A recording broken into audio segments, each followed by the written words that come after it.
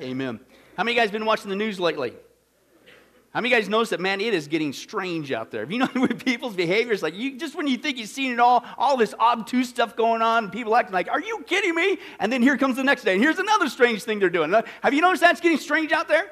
Yeah, big time. In fact, now that's the world. See, I expect the world to do that. You know, they don't know Christ. You know, I'm not condoning it, but I expect it. Okay, but I don't know about you, but it's getting pretty strange in the church as well. Have you noticed that?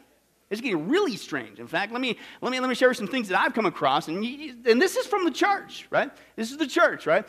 Isn't it strange? Hey, isn't it strange how we Christians believe what the newspapers say, but we question what the Bible says? That's kind of strange, isn't it? Isn't it strange how we can be more worried about what other people think about us than what God thinks about us? And that's kind of strange, you know. And isn't it strange you can't find a word to say when you're praying, but, man, you got no trouble thinking about what to talk about a friend. Just rolls off the tongue, man. No rehearsal, no script, he's going to meddling already. We're in trouble. Hey, isn't it strange how 2 hours seem so long when you're at a church service? Come on. But how short they seem when you're watching a good movie? It just blows right by. What's going on? That's strange. Hey, isn't it strange how difficult and boring it is to read one chapter of the Bible? Come on, my eyes are blurry. But, man, you could whip through 100 pages of a popular novel. Man, that's just amazing. That's strange. Isn't it strange how we need to be informed about a church event 2 to 3 weeks in advance just to see if we can fit in our schedule? But, hey, you can adjust at the last minute. Hey, you want to go to the game? I'll be right there.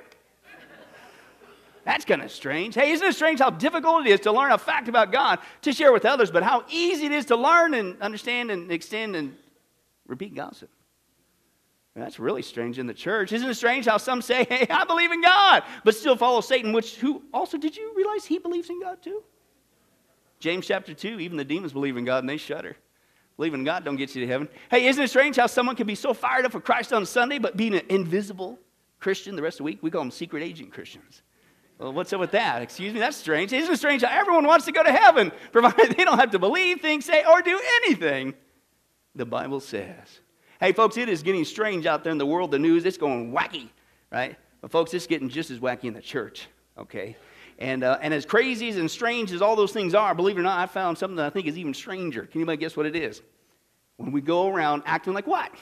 Practical atheists as Christians, man. What are we doing? We say we believe in God, but half the times, what are we doing? With our lips and our lives, we're acting like God's not even there. And it's not just it's detrimental in our walk with God, it keeps other people from believing in God. They're watching us, okay? So to avoid this irony of you and I as Christians living like these practical atheists, but not knowing who God is, we're going to continue our study on the character of God. Now, we've already seen the first thing about God we need to know. We're here for what? A real reason. Hello. God is real. It's not make-believe. He really does exist. The second thing, the good news, is through Jesus Christ, what do we get? A personal, intimate. God is personal. He's intimate. A personal, intimate, loving relationship with who? The creator of the universe. Okay, last time I checked, that's pretty cool. Okay, the third thing we saw, God is what? He is wise, right? He knows everything. He never gets it wrong, so why would you go anywhere else when you need advice? The fourth thing, he's sovereign. He not only controls all things. If you love him, do you love him? Raise your hand. Right? He's promised to work all things together for good. You talk about a powerful, wonderful truth that is. And speaking of which, the fifth thing, he's powerful. God can meet any need he wants. Hey, praise God, he could save anybody he wants. You're looking at one, right? In fact, turn to somebody and say, man, praise God, he saved you. Right? He must be powerful, right? And he is, and that's the good news. And the last 8 times we saw the sixth thing, God is what? He is holy, he is holy, he is holy. It's the only attribute of God in the scripture mentioned 3 times in a row for emphasis. God wants us to know all his attributes, but man, he is sending a clear message. You better get this one. This is what holds it all together. And so we began that journey to take a look about the holiness of God. We went back to the holy word of God, and we saw the reaction of people when they encounter the holiness of God, the removal of people. He has a 0 tolerance for sin. His reminders to people in the traveling tabernacle and the 10 commandments. And last time, there is a payday. It's called retribution for people. And there we saw how great and fearful, frankly, the holiness of God really is. Because there is a necessity of a hell, and we took a look at the nature of hell. Hell is real. There is a price to pay if you don't want to receive God's mercy through Jesus Christ. Somebody's going to pay for the sin. It's either Jesus or you. And the way you will pay it is by rejecting Christ. You will pay by going to hell. That's what the Bible says. That's how fearful of a standard God's holiness is. You made your decision, and God will honor that decision, then to hell you will go. Why in the world would you want to do that is beyond me. Especially when you learn the next attribute, and that next attribute is this. God is a God of what? Love. Now, what you got to understand, folks, is this. It's not just God is a God of love. We'll say that many times. It's not just that God is loving. It's not just God is lovable. The Scripture says God is love. And that's a major mega difference. And that's what I want to explore today. Open your Bibles to 1 John chapter 4. 1 John chapter 4. Let's take a look there. If you find the book of John, what do? Hang right. It's not the same book. Written by the same guy, but not the same book. And you might as well just start at Revelation, take a left, right? And 1 John chapter 4, verse 7 through 10. And we're going to take a look at this text dealing with the fact that God is love, and we're going to begin to tear it apart. Let's go ahead and stand as we get ready to read the holy word of God. 1 John chapter 4, verse 7. Here's what the Bible says to you and I. Dear friends, let us what? Love one another. Why? Because love comes from who? God. In fact, listen to this. It's kind of like an acid test. Everyone who loves has been born of God and knows God, right? Because love comes from God. Whoever, though, does not love does not know God, because God is love. What's he saying? You sit there and say, I'm a Christian, I love God, I'm wondering, but you don't love other people, something's wrong. You could be a fake and phony, right? This is how God showed his love among us. He sent what? His one and only Son, Jesus, into the world that we might live through him. This is love, not that we loved God. Are you kidding me? But he loved us and sent his Son as an atoning sacrifice for our what? Our sins. You may be seated. And what we see going on in our text here, the Bible is very clear. God, again, he's not just loving. He's not just a God of love. He's not just lovable. The Bible says God is love itself. Now, you might think that's just semantics, not a big deal, but stop and think about that for a second. That means, listen, God is love. That means, therefore, logically, every single thing God has ever done or ever will do is an absolute perfect act of love. You understand that? He's not just loving. Everything he does, even what the Scriptures say. Nobody likes it, but it's still an act of love. God what? Gives out spanky wankies. Hebrews 12, he disciplines those whom he loves. It's everything he does. Everything God does is a perfect act of love. Why? Because God is love. That's where that even came from. It came from God. Okay? Everything he's done. But now herein lies our problem. Our society, number one, and if you think it hasn't infected the church, I'm going to sell you some swampland after service. Okay? Our society's got a twisted, warped view of what love is, certainly biblical love. Have you noticed that? I mean, most people think when you mention this word love, okay, they think that it refers instantly, the first thing out of their minds is it's something that has to do with something physical or something sexual. But the Scripture tells you and I that God demonstrated what true love is, who he is, by doing something sacrificial. He sent his one and only Son. There weren't 15 to spare. He sent his one and only Son, Jesus, to die for us. Even when we didn't deserve it. Even when we weren't even looking for him. Now that is love. And see, this is the problem. We say, oh yeah, God's love, God loves me. We sing that song, and yeah, love, love. I think many times we become numb to it as the church. Oh, we say we appreciate it, but what did 1 John say? If you really do, then what are you going to get busy doing? Loving other people. I don't know if you noticed this, but some churches you go into, it ain't very loving. In fact, you feel like you're the secret agent Christian. I've told you guys stories before, right? In between pastorates, and Brandy and I, we went to this one church, and for 3 months, I'm not making this up, she's right here, you can ask her, right? 3 months. Nobody said hi to us. I mean, not even hot, nothing. I took a shower. Maybe I'll change deodorant. I'll do a new brand of toothpaste. Could you please just say hi, please? Come on. I'm not that bad of a guy. So I like wiener dogs. So what? I don't like chicken. So come on. And it became a joke. Every week it was like, okay, come on. Surely somebody's going to say hi. And of course, you'd even put yourself in front of somebody to walk right on by. Something's wrong. The Bible says that if you really are born again, not saying we're perfect and we're not always loving, because we still blow up, myself included, but there should be some love, because God is love. And if you're born again from him, it's going to come out of you at least once in a while. And see, that's the problem. I think we've become numb to this, to the point where I think, frankly, we've lost our appreciation for it. So we're going to begin a multifaceted, I'm going to take my time on this one, Lord willing, we're going to take a look at God's love and hopefully get that appreciation back, amen?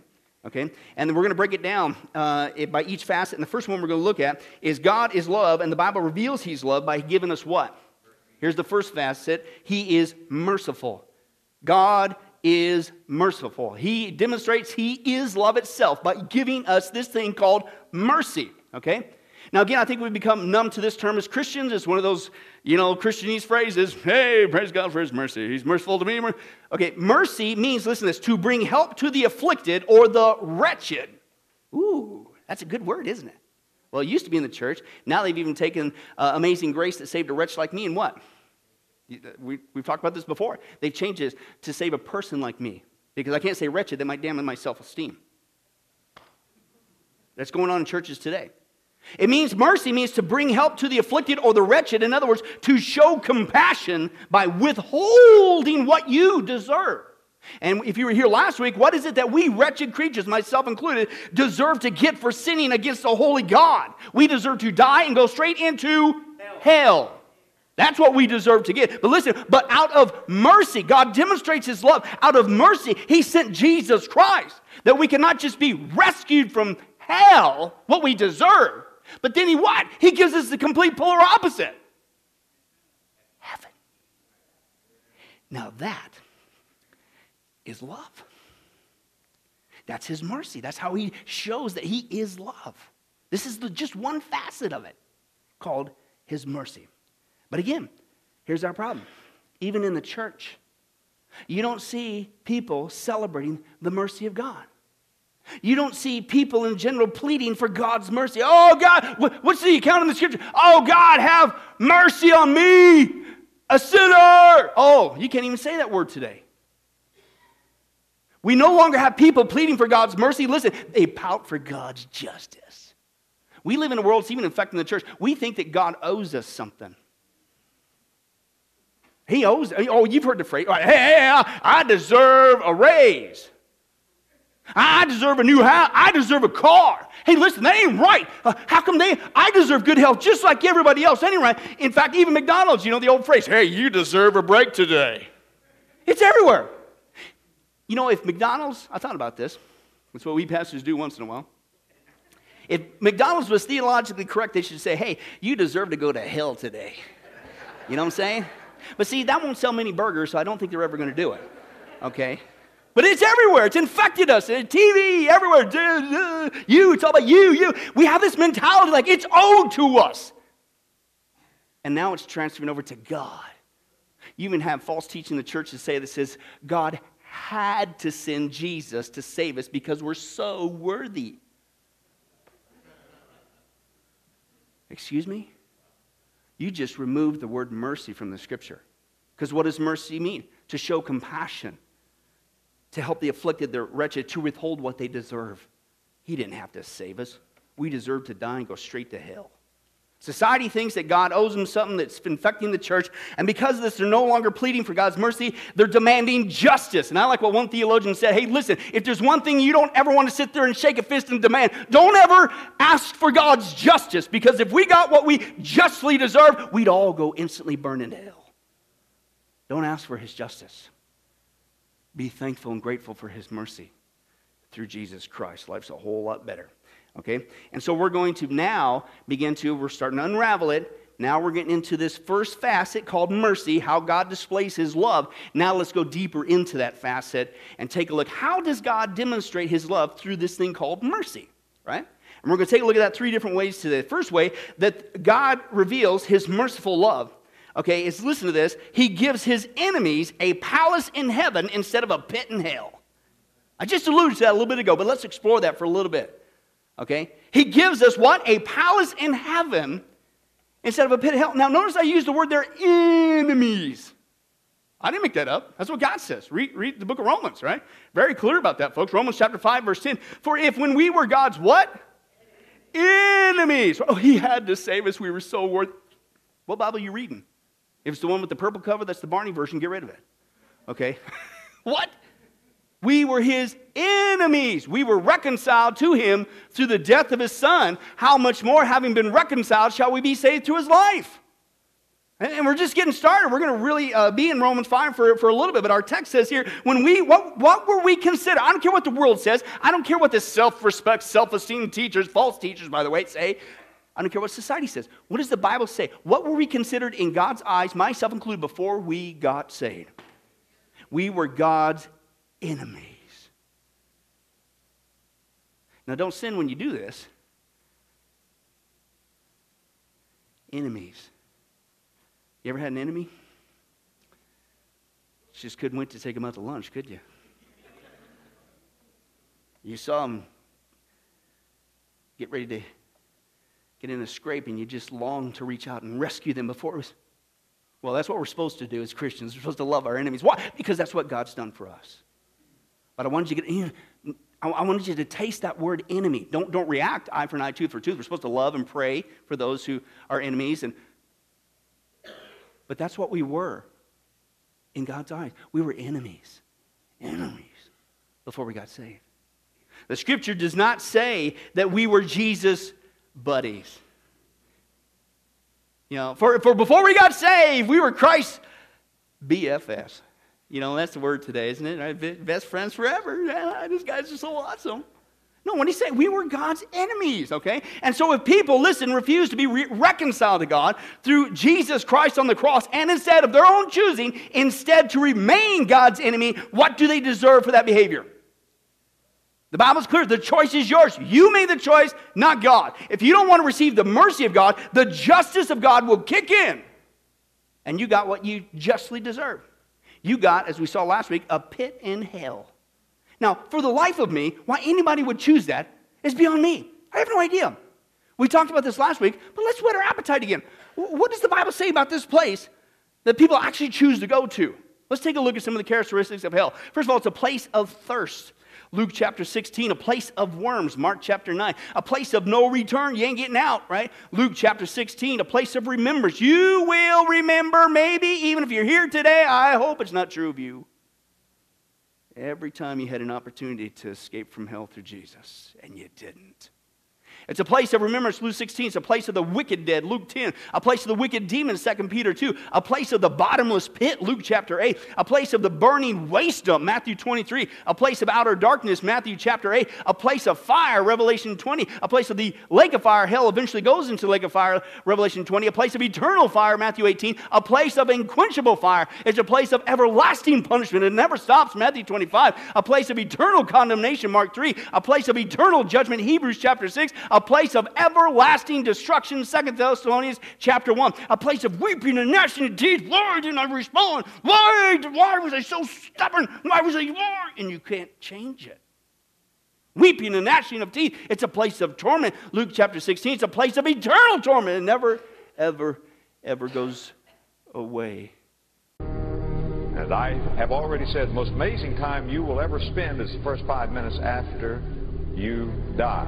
Man is the only creature that knows he's going to die, and he's trying desperately to forget the fact that he's going to die. And if you mention death, there are people who will get a little nervous, and they will change the subjects very much like you do with your channel changer on television. They don't want to think about death.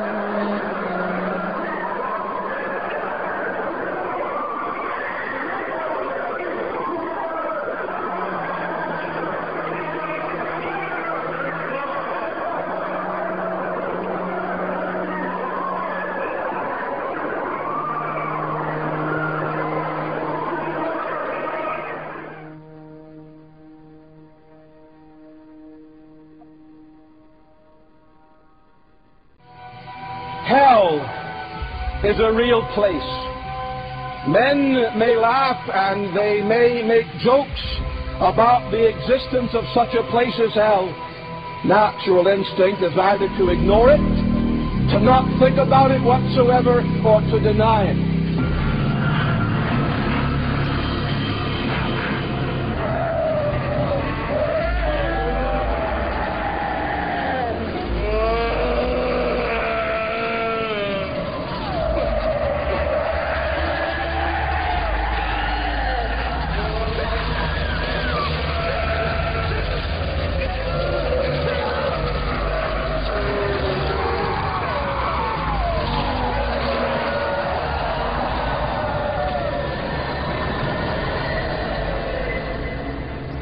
I tell you, when I face God, and I'm going to face Him, I'm going to have to give Him account for the way I preach. I'd much rather God say to me, Adrian, when you preached on hell, you took my word too literally. I'd much rather Him say that to me than, Adrian, when you preached on hell, you explained it away, and you did not take my word seriously. I'm going to preach it like God wrote it. Like God wrote it. Here is a man who said, I am tormented in this flame. Don't water that down. Don't try to explain that away. It's a place of sensual misery. It's a place of emotional misery. In verse 25, Abraham says to this rich man, Son, remember, you will carry your memory to hell. Psychologists tell us we never forget anything. Nothing. You say, oh, I've forgotten many things. They're stored in your brain. Push the right button, they'll come back. You go to hell, you will remember. You will remember every lie you ever told, every dirty joke, every time you took God's name in vain, every gray hair you gave your mother, every wrinkle you pinched in your father's brow. You will remember. You will remember that people prayed for you and begged you and pled with you to come to Christ. You will remember.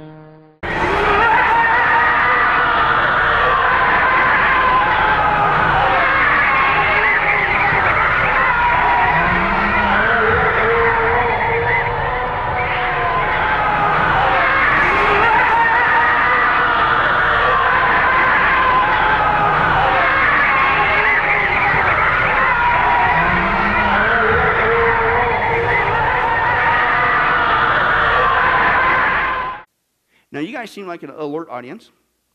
You may very well have had that granola bar to keep that brain going. But I'm kind of thinking, that's not a very fun place to be. You know what I'm saying? If you're going to take a vacation, if you're going to go somewhere, don't go there. And it ain't a vacation, because once you get there, you ain't getting out. Hell is not a fun place to be. Now, and here's the point. In all seriousness, who in the right mind? Who in the right mind would choose a place like that? Listen, especially, I can see if you're doomed, there's no option. Why would you choose to go to a place like that when you didn't have to? You really don't have to. You sitting here today, you don't have to. Why? Because of the merciful love of God. This is what's so mind-blowing. God is love, and He shows that love in being merciful. Okay? We deserve that place. I deserve that place. All of us have sinned and fallen short of God's glory. We deserve a pit in hell. But through Jesus Christ, listen, we can not just be rescued from that place. Oh boy. We get to go to this place called heaven. Now, heaven is one place you don't want to miss. Let's flip it around. Here's what you could have had. Right? Characteristics of heaven, right? It's the dwelling place of God. Psalm chapter 2. It's the dwelling place of His holy angels. Matthew chapter 18. It's a heavenly country. Hebrews chapter 11. It's a holy place itself. Isaiah 57. Oh, by the way, holy means without sin. No sin, nothing wrong ever. Once you get there, you're never getting out, and it's awesome the whole time. It never stops. Woo! It's an eternal paradise, right? 1 Corinthians chapter 12. It's a place where the streets are made of gold. Revelation 21. A place where the gates are made of pearls. Revelation 21. The place where the foundations are precious gems. It's a place place of not just rest, but of eternal rest, okay? It's a place of eternal joy. It's a Revelation 7, a place without wickedness, Revelation 22, without darkness, Revelation 21, without sin, Revelation 21, a place without tears. It's a place without mourning. It's a place without pain. Listen, you will never have to see anybody die. You'll never have to say goodbye to your loved one. You will never attend a funeral in heaven. And you're just getting going forever and ever. Everybody you're around, you always get along with. There's no such thing as a bad day, bad emotion, nothing's bad. And it just keeps getting better. It's a place without death, Revelation 21. It's a place of absolute purity, Revelation 21. A place filled with the glory of God, Revelation 21. And it's an everlasting place. Again, I don't know if you appreciate this, but once you get there, you don't get kicked out. And you're not coming back. Who would want to come back? And here's the point. I don't know about you, but okay, every time you're alive, every day we're alive, this is your choice. I don't think it's a hard choice. Okay, which one would you rather have? Right? Would you rather have that palace in heaven, or how about that pit in hell? It doesn't seem that hard, right? Okay, and listen, it's all because of the merciful love of God. And to think, listen, we not only do not deserve that, but it's free for us. It costs God everything. It costs the life of His Son. I like this. R.A. Torrey, if you're familiar with him, he said this. If you in any way, Christian, pastor, Bible teacher, Sunday school teacher, children's worker, if you in any way abate the doctrine of hell, it will abate your zeal. Right? Because this is urgent. And it's simple, folks, because when you understand that we all deserve, myself included, a pit in hell, yet out of mercy, God will instead give us the polar opposite, a palace in heaven, it's kind of hard to keep your mouth shut about it, right? That's why the gospel means what? Good news. That's the best news of all. I'm not saying, hey, would you like a cheeseburger or would you like a sloppy Joe? Right? Hi, hey, would you like to go straight into hell, burn forever, worms, the whole 9 yards? Woo-hoo! Or would you like to go to the absolute polar opposite? Oh, by the way, it's free. All you got to do is receive it. It's free. No strings attached. It's free. You know what Paul says? He says, I am not ashamed of the gospel. What's there to be ashamed of? No wonder it's called the good news. You can't get better news than this. And it's real. And you know why? It's because God is love, and He makes it all possible through this one facet of His love called mercy. It's wonderful. Absolutely mind-blowing. The second way that the Bible reveals the merciful love of God is, listen, He'll give His enemies, remember, again, it's not His best buddies, His enemies, listen, a body of perfection instead of a body of pain. A body of perfection instead of a body of pain. Now let's go back to Romans and once again find out what was our standing like before we got saved according to God. Not ourselves, not society. Romans chapter 5, now verse 6. You see, at just the right time when we were still what? Powerless, hopeless. I had no ability. I'm doomed. While we were still powerless, Christ died for the ungodly. The ungodly. Again, here's the point. I think it's pretty obvious. The Bible says that what were we considered in the eyes of God prior to getting saved? We weren't just His enemies. We were ungodly. It didn't say the godly ones. It didn't say the good ones. The great ones. Ungodly. Now, let's whet our appetite. Get that in the brain. Don't think about sin. But have you guys noticed there's some really ungodly things going on in our society today? Have you realized the ungodly things that are being portrayed in the media? Have you seen the ungodly things they're teaching kids in schools today? Have you seen the ungodly behavior and the... That's what God says we were to Him before we got saved. And then what do? I'll give you my mercy. Wow. Ungodly ones. And so here's the point. If you refuse to be reconciled to God through Jesus Christ and instead remain in that state of ungodliness, what do you deserve? It's your choice. You did it. The Bible says the choice is yours. If you don't want to receive the loving, wonderful mercy of God, then the justice of God, it will kick in. And what you will get for that? You will not only get a pit in hell, but when you're in that pit in hell, you're going to get a body of pain forever. Now, why in the world anybody would choose that one too is beyond me. In fact, one guy, he describes it like this. He said this, for a moment, just for a moment, try to imagine what it would be like to die and go to hell. Try to imagine that for every single moment throughout all eternity, a time without end, every inch of your body will be in absolute pain. It will be like having scalding, boiling water poured over your body every single second. You say to yourself, surely the pain will subside, but it never comes. Your body will have an eternity without rest, without relief. It is writhing in pain. You scream in horror as your feet and hands blister. Your hair catches on fire. You gnaw your tongue, trying desperately to relieve the torment. Your throat becomes raw from all your screaming. You go under the surface of the molten lava. You're gnashing your teeth and weeping. As you gasp for air in the burning brimstone, it starts to flow into your mouth. You're on fire inside and out. You try to focus your eyes in the endless, everlasting, permanent dwelling place of total torment, but they burn with such a pain as though they were melting in the sockets. Through the smoke and the flame, you finally focus on the worms that have begun to engulf your entire body. They're crawling all over you, and you realize in horror, they're feasting on you. You can feel them as they crawl in and out of you, but you're not consumed. The horrid smell of blazing sulfur combined with the sickening odor of burning hair, the scorching flesh that lingers in your nose, nausea overwhelms you. The roar of the flames, the piercing screams of the damned seem to tear at your ears. Oh, just for a moment of silence, but it never comes. You can't run away this time.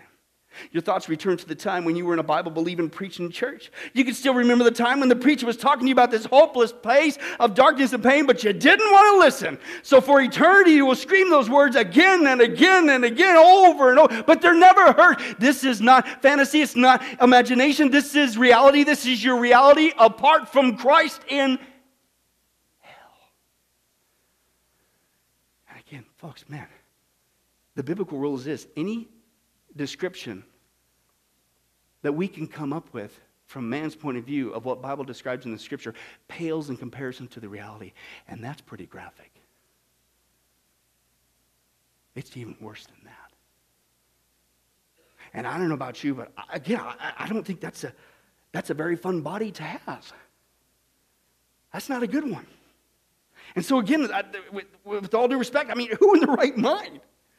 The right mind would choose to say, yeah, sign me up for that body forever. Listen, I could see if that was our fate and we're doomed. It's over. I'm powerless. I can't change my fate. Oh, no. But you don't have to. I mean, you deserve that. I deserve that. But you don't have to. You don't have to have that kind of body. Why? Because of the merciful love of God. It's absolutely mind-blowing. The Bible says, listen, we all deserve that body of pain, but if you would just take it, if you would receive it, Jesus has won for us a body of perfection. Yeah. Look at what you can have, man. This is awesome, man. This is great. 1 Corinthians 15, 42 and 44. It's the same way Paul says for the resurrection of the dead. Our earthly bodies, which die and decay, they're going to be different when they're resurrected, right? For they will never die. Now, there's natural bodies, human bodies now, but when they're raised, there's going to be spiritual bodies. It's going to happen. For just as there are natural bodies, so also there are spiritual bodies. Right? 1 Corinthians 15 is called the resurrection chapter. Read it. Absolutely amazing news. When a person dies, when they go to heaven through Jesus Christ, that's the only way. As a Christian, when you die and you go to heaven, you don't just get a new home. You don't just get that palace in heaven. Woo-hoo! What do you get along with it? You get a new body, yeah, a new vehicle to walk around in. And what is that? What kind of a vehicle? It's incredible. The Scripture says it's imperishable. It's imperishable. Listen, break that down. What does it mean to have an imperishable body? That means, unlike what we're dealing with today, let alone in hell, if a person went to hell, they will never die. Your body will not decay. That's a good word. How many guys glad you're not going to rot in heaven? Your body, you won't die. You won't rot. Listen, you won't decay. Listen, your body won't break down. Your body's not going to age. That means, think of it. Everything we go through here on earth. I'm not even talking about hell now. Just talking about earth. Everything we go through, we have to deal with it. The older we get, man, no more backaches, no more broken bones, no more disease. Ladies, no more anti-aging creams. I mean, it's awesome. Our bodies will never break down. They'll never decay. Listen, they'll never wear out. You're always at your peak, always, all the time, only all the time. Forever. Oh, and then it not just says that it's imperishable. The Scripture says your body's going to be spiritual. I don't have time to go into that too much, but the Bible says that our bodies are going to be like Jesus' body after he was raised from the dead. And when you study the characteristics of Jesus' resurrected body, he was not affected by matter. He could travel instantly anywhere at any time. One minute he was there, the next minute he wasn't. How many guys would say that that would get rid of all traffic? Right? Which then that means you got no more cars, you got no more toll booths, no more car taxes, praise God. And there's no DMV in heaven. Woo, something to look forward to. Praise God. Okay. But folks, this is seriously, right? We can just sit here and our minds can be blown away. Why? It's not pie in the sky. It's not, I sure hope it happens that way. No, that's what the Bible says. All because of the merciful love of God. We don't deserve it, but he made it possible. For real. Another guy, maybe you've heard of him, A.W. Tozier. He said this, listen, Christian, the vague and tenuous hope that God is too kind to punish the ungodly has become a deadly opiate for the consciences of millions. Why? Because, folks, this is what happens when you understand the merciful love of God. When you understand that we, myself included, all deserve that pit in hell, we deserve that body of pain. And yet, out of mercy, God not only rescues us from that reality, he gives us the other one on top. A perfect body. Forever and ever and ever and ever. What? All because of his merciful love. And you can't help but what? Dude, can we stop talking about the weather now? All right? If I have to talk about politics one more second, I'm going to puke. How about we talk about this? You can know for sure today that you're going to heaven and not hell. You can know for sure today that you're going to get a body, not of torment, but one that is perfect, it's amazing, it's real.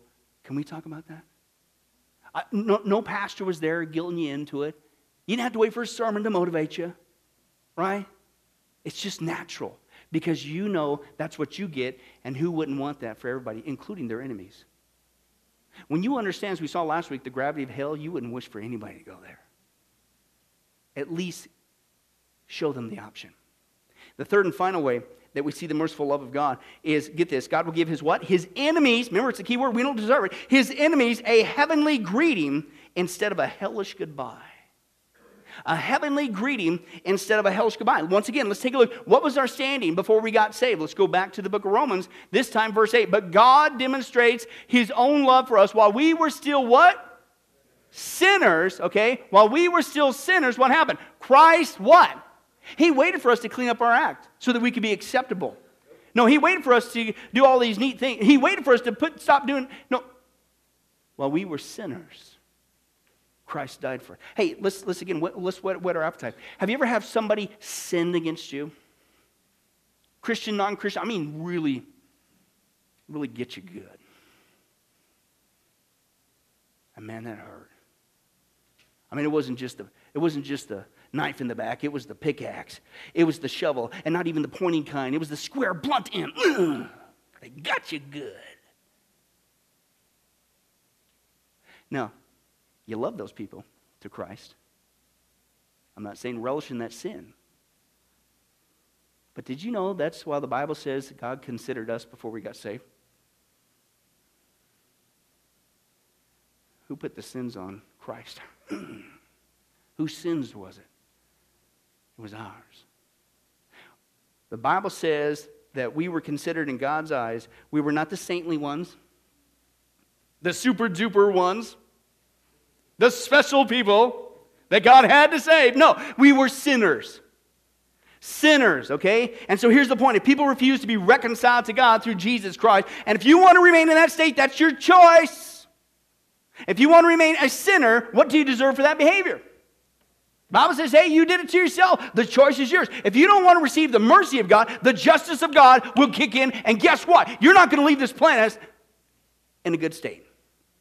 In fact, when you take a look at people who die and leave this earth without Christ, it's not good. Let's take a look. People who sit there and mock God, mock his mercy, mock his son, mock his love and his sacrifice that they could have received. How do they leave this earth? It's not very good. Thomas Paine, he said, I would give the worlds if I had them, if the age of reason had never been published. Oh, Lord, help me. Christ, help me. Stay with me. It's hell to be left alone. And he died. Voltaire, the atheist, right? He said, I'm abandoned by God and man. I shall go to hell. Oh, Jesus Christ. And he died. Last words of David Hume, the atheist. He died in utter despair in an awful scene, crying out, I am in the flames. And he died. Karl Marx, he was on his deathbed, surrounded by candles burning to Lucifer. He screamed at his nurse, who asked him if he had any last words, and he said, go on, get out. Last words are for fools who haven't said enough. And he died. Oh, Nietzsche, remember him, who said God is dead? He died insane, completely out of his mind. Oh, it's Sir Thomas Scott. He said, until now I thought there was no God or hell. Now I know there's both, and I am doomed. Oh, Sir Francis Newport, he says, don't tell me there is no God, for I know there is one, and that I'm in his angry presence. You need not tell me there is no hell, for I already feel my soul slipping into its fire. I know that I am lost forever. And he died. I've heard stories of other pastors. Sometimes you make it to the hospital in time, sometimes you don't. And this one guy that he'd been witnessing to for quite some time. And this was in Texas, and he was a big, tough, manly man, oil rigging guy. He didn't need Jesus. What happened that day was a load of pipes fell on him and crushed his chest. They rushed him to the hospital. The pastor gets the call. He's running down there. And the guy he knew wasn't saved, and it wasn't looking good. And so he's run down there to try to share Christ with him one more time. He literally runs around the corner of the hospital, gets into the room, and the guy turns. He's in the bed there, and he's sitting there, and he says he's clawing at the sheets, going, Pastor, I'm in the flames, Pastor. And then he died. Remember what we saw last week?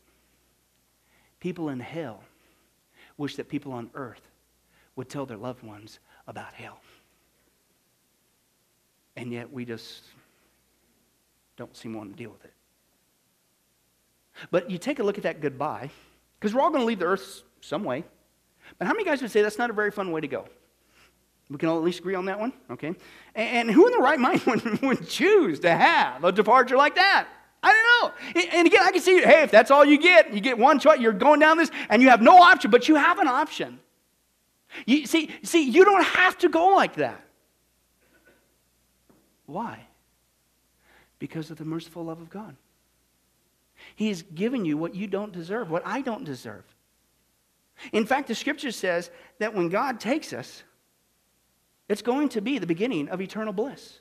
Our last breath here is our first breath in heaven, and so shall it always be. It's awesome. Sometimes when you see Christians die, it's almost like they get a taste of heaven before they get there. How would you like to go like this? This is part of the option, you know. Famous Christian Dwight Moody, he woke from sleep shortly before he died. He says, earth recedes, heaven opens before me. If this is death, it's sweet. There's no valleys here. God's calling me. I must go. And his son actually said, no, Father, you're dreaming. And his dad corrected him and said, son, I'm not dreaming. I've been within the gates. This is my triumph. This is my coronation day. It is glorious. And he died and went to heaven. Whoa.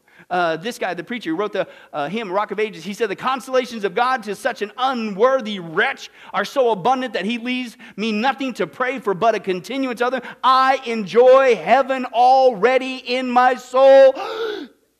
And he died. What a way to go. Lady Glenorchy said, if this is dying, it's the what? Pleasantest thing imaginable. And she went to heaven. John Pawson, minister, he said, I know I'm dying, but my deathbed is a bed of roses. I got no thorns planted on my dying pillow. In Christ, heaven is already begun. And he went to heaven.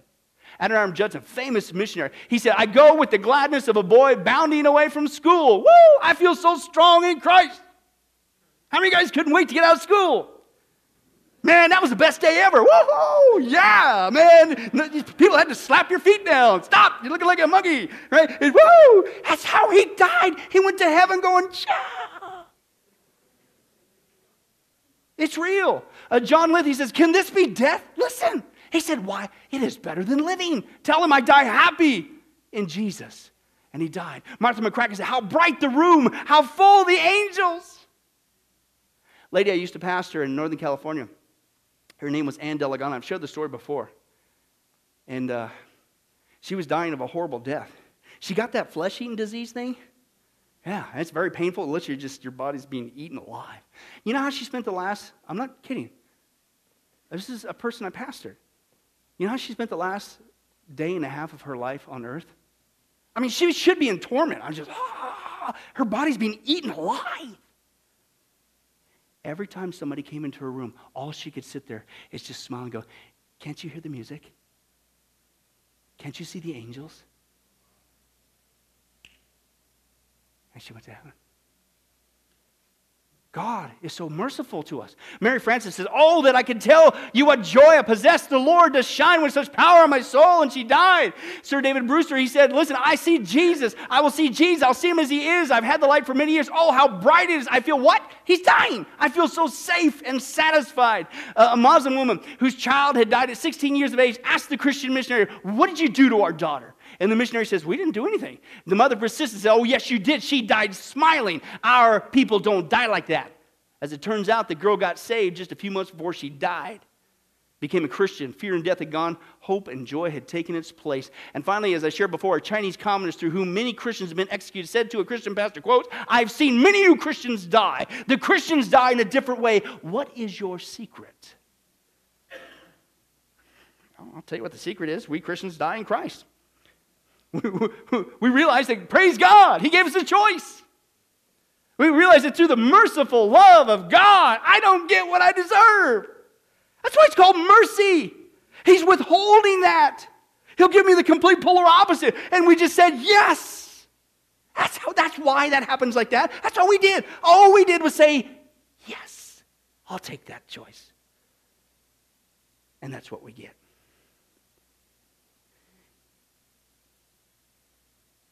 I don't think it's a hard choice to make. What do you want? You want the hellish goodbye? Or do you want that heavenly greeting? Woohoo! I'm out of here. The choice is yours.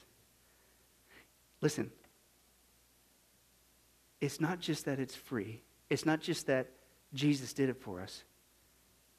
This is what that word mercy means. It means we don't deserve it.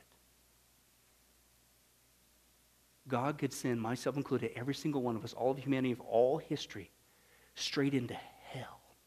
He could have nuked the planet at the first sin, started all over. But he says, no, I am love. And I'm going to show you one way that I am not loving, not lovable. I am love itself. And you know what I'm going to do? I'm going to give you a choice. Here's your option. You don't deserve it, but I'm going to give you an option. That's mercy. One guy says this. He says, listen, you got to understand the love of God. And if you do, it'll change you. If you say you do, but nothing's changed, something's wrong. He said this. He says, the particular love of God for his own, the church, Christians. He said, the particular love of God for his own, it's overwhelming. It's powerful. If you don't stand in awe of it, then you really don't grasp its significance.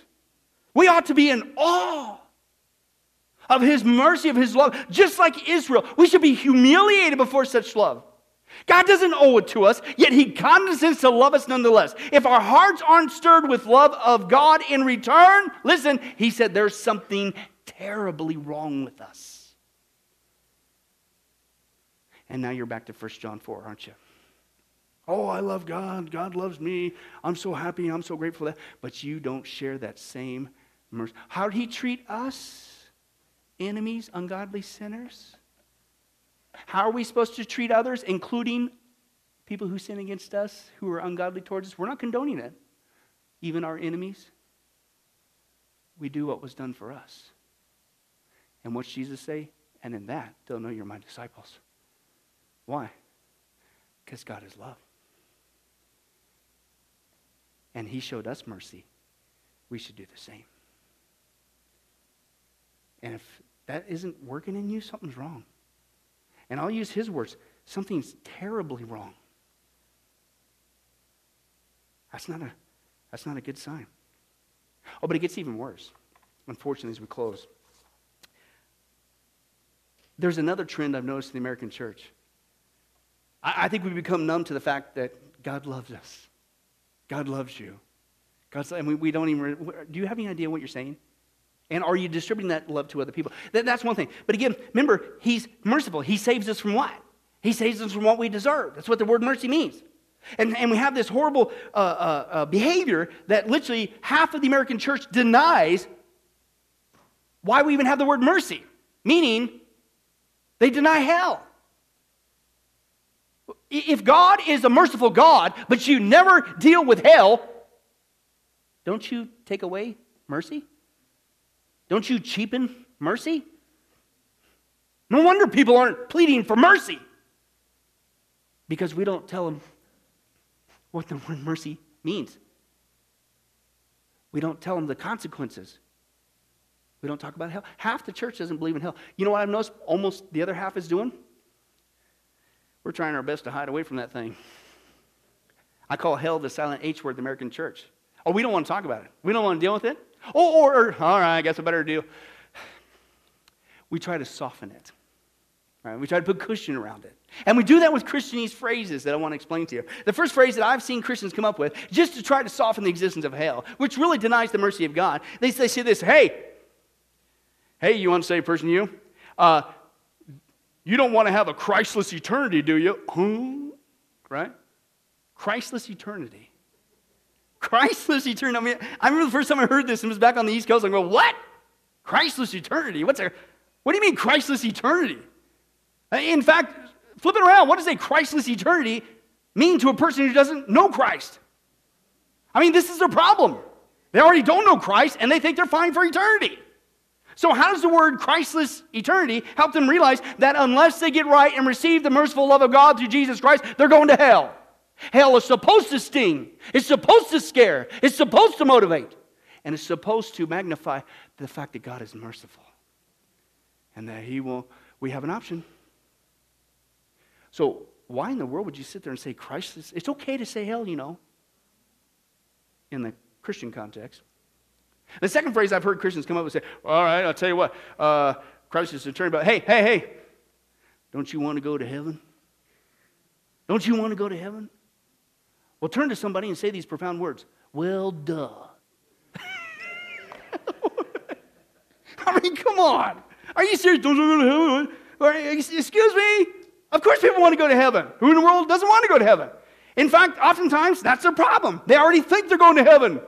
Right? Because of good works or this, or they're not that bad of a person. That's their problem. Okay? Yet the Bible says without Jesus Christ, you're not going to heaven. Guess what? You're going to hell. It's not just you don't want to go to heaven. You don't want to go to hell. Please, please don't go to hell. Right? The third one we come up with is we'll say this. We'll say, hey, well, you need to get saved. You need to, and I got to admit that's better than the first two. But again, as we talked last week, you got to fill in the blank. Saved from what? Right? Saved from a bad life? Saved from a mediocre existence? Zit? Acne problem? A chicken dinner? Saved from what? Low self-esteem. Saved from what? Saved from hell. Don't assume, Christian, that the lost person knows what we're talking about, because guess what? Oftentimes they don't. They don't want to believe in hell. But there's something about saying that word, hell. Don't you want to be saved from hell? It's supposed to sting. Spell it out. That's what Jesus did. The fourth phrase, again, we saw this last week, and I got to hit it again. And they say this, well, hey, listen, Pastor Billy, I'd love to do that, but you don't understand my family, my friends, my coworkers, and all those people. I don't want to scare them off. I'll say it again. Where are you going to scare them off to? Hell number 2? What's the option? There is no option. The only option is heaven through Jesus, hell if you reject him. That's it. I would rather have somebody scare me straight into heaven than to keep their mouth shut and I go to hell. In fact, Christian, we need to deal with this as we get ready to close. If you keep up this attitude, I've seen this rampant on both sides of the coast now as a pastor. Even here in Vegas. You keep up this attitude, you refuse to mention hell. and try to soften its existence, try to hide from its existence. Don't even talk about its existence. Couch it in all these Christian. Is that the kind of friend you really want? When you got eternity on the line? You keep it up, you might end up with one of these letters, so to speak. Let's take a look at this. What if? What if you had a friend who died without knowing Jesus as their personal Savior? What if he or she went to hell? What if one day you received a letter in the mail from beyond? A letter from hell. A letter from your friend in the flames of eternal torment. I've been thinking about you. Zach, you're a Christian. You told me so yourself. I mean, we talked about it 3 different times today. Kelly brought it up, and you laughed it off. Coach Adams brought it up, and you changed the subject. I mean, it came up right before the wreck. Well, the question I can't get out of my mind is this, Zach.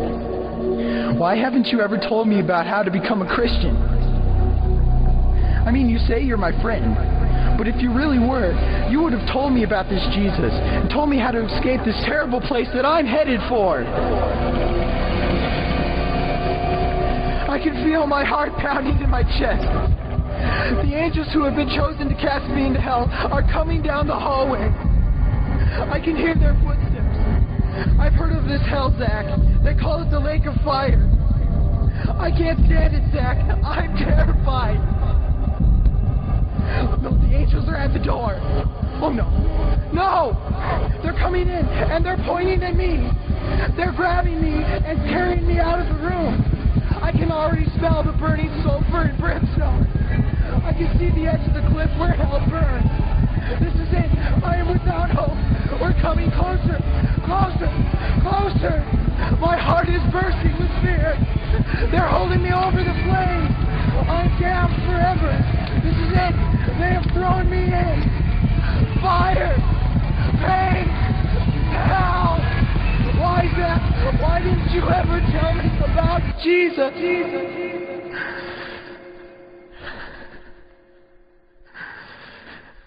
Signed. Your friend, Josh. Your friend, Josh. P.S. Welcome. Wish you were here. Wish you were here. Wish you were here. Wish you were here.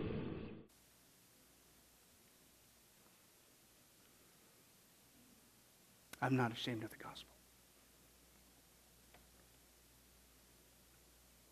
And yet that's what it seems like we spend our time doing. Making excuses about salvation through Jesus Christ. Salvation saved from where? Through Jesus Christ. Hell. And when we refuse to talk about it, deal with it, try to soften it, make excuses for it, people in hell have every right to say, I wish you were here. Wish you were here. Wish you were here. That's not the kind of friend I would want. I'm glad for the guy that I was mean and abused.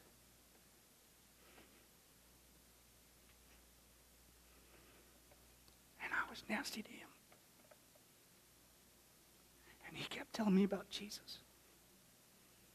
And I didn't get saved on the spot, but he planted seeds in my heart for that day when I knew what to do, to make the ultimate choice and choose God's mercy. We can't keep our mouth shut, Christian. This is the most egregious thing. Scare them into heaven. Don't love them into hell. That's not love. That's not God's love. And so, as we close, taking nothing for granted, even here at Sunrise, I don't know your heart here today. I'd love to think that every one of us here is truly a born-again Christian. But I'm not under that illusion. If you're here today and you're not born again, I plead with you one last time. Please, please, don't go to hell. This could be your last day here on earth. And if you die without receiving God's merciful love through Jesus Christ, you're going to that place. You don't have to. Choose Christ before it's too late. We'll close in prayer after this. Don't go to hell. Please, I beg you, don't go to hell. Mr. Ron Reagan also experienced visions of hell while clinically dead. If you don't get to a hospital, you'll bleed to death in just a few minutes. A young paramedic looked down into my face, and I could barely see him. I was so weak. But he said, "Sir, you need Jesus Christ." And as he was talking to me, it appeared like the ambulance literally exploded in flames. I thought it had actually blown up. It filled with smoke, and immediately I was moving through that smoke as if through a tunnel. And after some period of time coming out of the smoke and out of the darkness, I began to hear the voices of a multitude of people screaming and groaning and crying. But as I looked down, the sensation was looking down upon a volcanic opening and seeing fire and smoke and people inside of this burning place screaming and crying. They were burning, but they weren't burning up. They weren't being consumed. And then the sensation of moving downward into this. But the most terrible part of it, I began to recognize many of the people that I was seeing in these flames. As if a close-up lens on a camera was bringing their faces close to me, I could see their features and see the agony and the pain and the frustration. And a number of them began to call my name and said, "Ronnie, don't come to this place. There's no way out. There's no escape. If you come here, there's no way out." I believe the most painful part of it was the loneliness. And the depression was so heavy that there was no hope. There was no escape. There was no way out of this place. And the smell was like sulfur, like an electric welder. And as I'm looking into this pit, this place of fire and screams and torment, I just fade out into blackness. And when I open my eyes, I'm in a hospital room in Knoxville, Tennessee. My wife is sitting by. I didn't know the sinner's prayer. I didn't know the Roman road of salvation.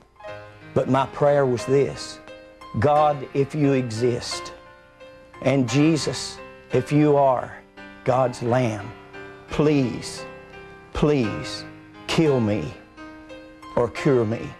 And Jesus Christ became Lord and Savior of my life that morning.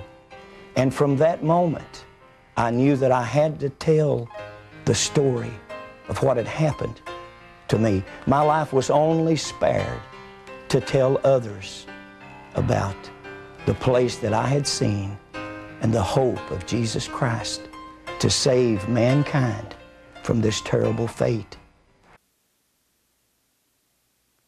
I knew what I had to do. I had to tell other people of the place that I was spared from. 1 John chapter 4. You say that you love God, you appreciate His mercy in sending His Son. What's the natural response? I got to let other people know. Let's get back to being those kind of loving Christians who will love them enough to plead with them. Please, don't go to hell. Accept the mercy and the wonderful love of God through Jesus before it's too late. Amen? Well, hi, this is Pastor Billy Crone of Sunrise Baptist Church and Get a Life Ministries, and I hope you enjoyed today's study. But in closing, before you go, let me ask you one final question. If you were to die today, are you sure that you go to heaven and not hell? You see, here's the problem. The Bible says that nobody automatically gets to go to heaven, and that's because God is holy and we are not. The Bible says that the wages of our sin or our unholiness or the wrong things that we have done have separated us from God. And the wages of our sin or unholiness means that we deserve to die and receive God's judgment to go to hell and not heaven. In other words, we're disqualified for heaven. And that's because God being holy and us being not, the two cannot mix. So what are we going to do? Well, that's bad enough. The other problem is we don't even want to admit this dilemma, even though God already knows it all. And so out of love, God gave us something called the Ten Commandments to show us that we're really disqualified for heaven. We're not holy. We're not perfect like Him. Let's take a look at just a few of those here today. The Bible says, the Ten Commandments says, you shall not bear false witness. That means lying. How many of you ever told a lie before? Well, those of you who didn't raise your hand, you just did. Okay, let's be honest, folks. Let's not tell another lie. We've all lied. Well, believe it or not, that disqualifies you for heaven. That's how holy God is. He is the truth. He does not lie. And so that makes us a liar.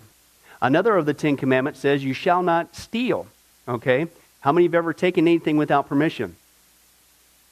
Well, all of our hands should have went up at that one. We've already said we're a bunch of liars. Okay, well, we've all done that. And it doesn't have to be a bank. It could be a pencil in the 3rd grade. That means that we're a thief. Okay? The Bible says that God is so holy, even His name is holy. And that's why one of the Ten Commandments says, you shall not use the Lord's name in vain.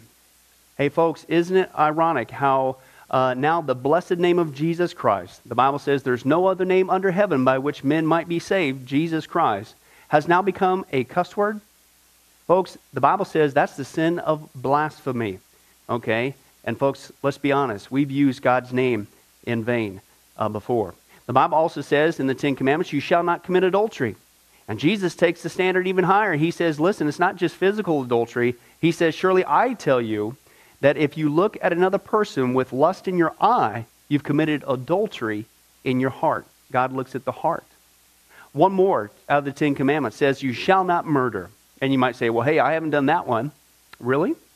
The Bible says that the sin of hatred is akin to the sin of murder. You, in other words, in your heart, wish they were dead.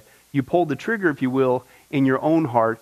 And the Bible says God sees that, and it's just as bad. He knows the mind, He knows the hearts, the thoughts, and the intents that we have. Folks, that's just 5 out of the 10 Commandments. How you doing?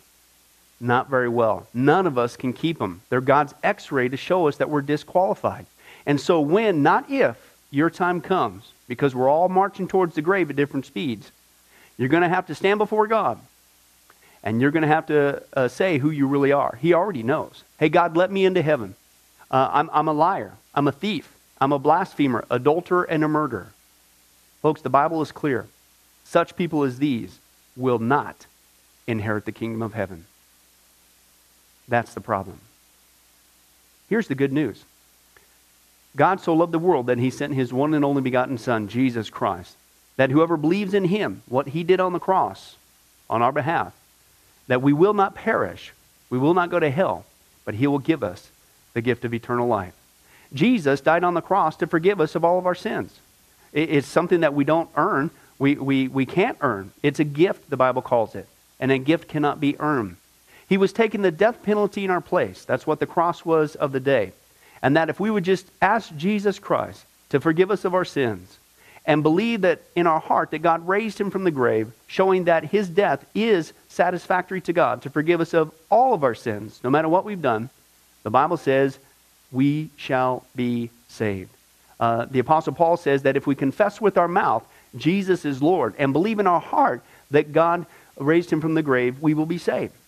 Let me give you a common analogy of what God's doing and what He did for us with Jesus dying on the cross on our behalf. In life, we know that people can be sentenced for a crime to where they're actually on death row.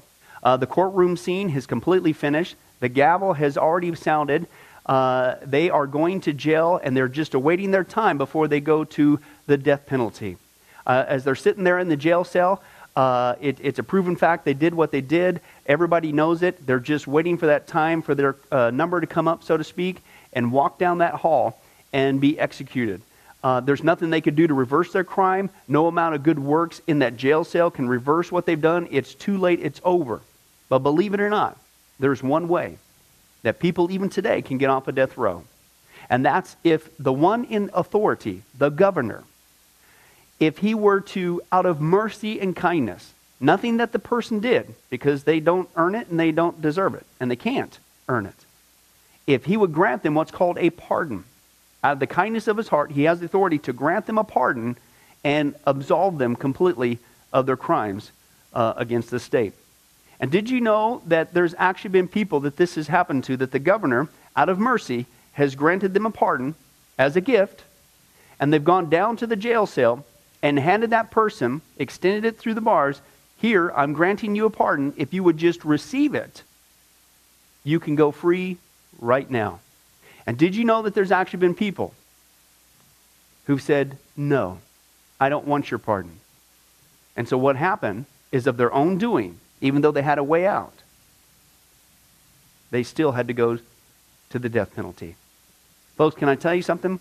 That's what God did for us with Jesus dying on the cross. He sent his son to take the death penalty in our place. God has the authority to grant us through Jesus a complete pardon. And every day that you're still alive, God is extending to you spiritually this pardon. But a pardon does you no good unless you reach out and receive it by faith. Won't you do that today? Won't you call upon the name of Jesus Christ? Ask him to forgive you of all of your sins, to trust in his work on the cross to pardon us from all of our crimes, our sins against God. God loves you. He wants a relationship with you. But there's only one way to heaven. It's Jesus. There's only one way to get off a death row. It's through the cross of Jesus Christ. Won't you do that right now? Well, this has been Pastor Billy Crone of Sunrise Baptist Church and Get a Life Ministries. And if there's anything that we can do for you, please don't hesitate to contact us. Our number, our information will come up here on the screen shortly. And if there's anything we could do for you, please don't hesitate to let us know. Thank you for joining us. And remember, I hope to see you in heaven. God bless.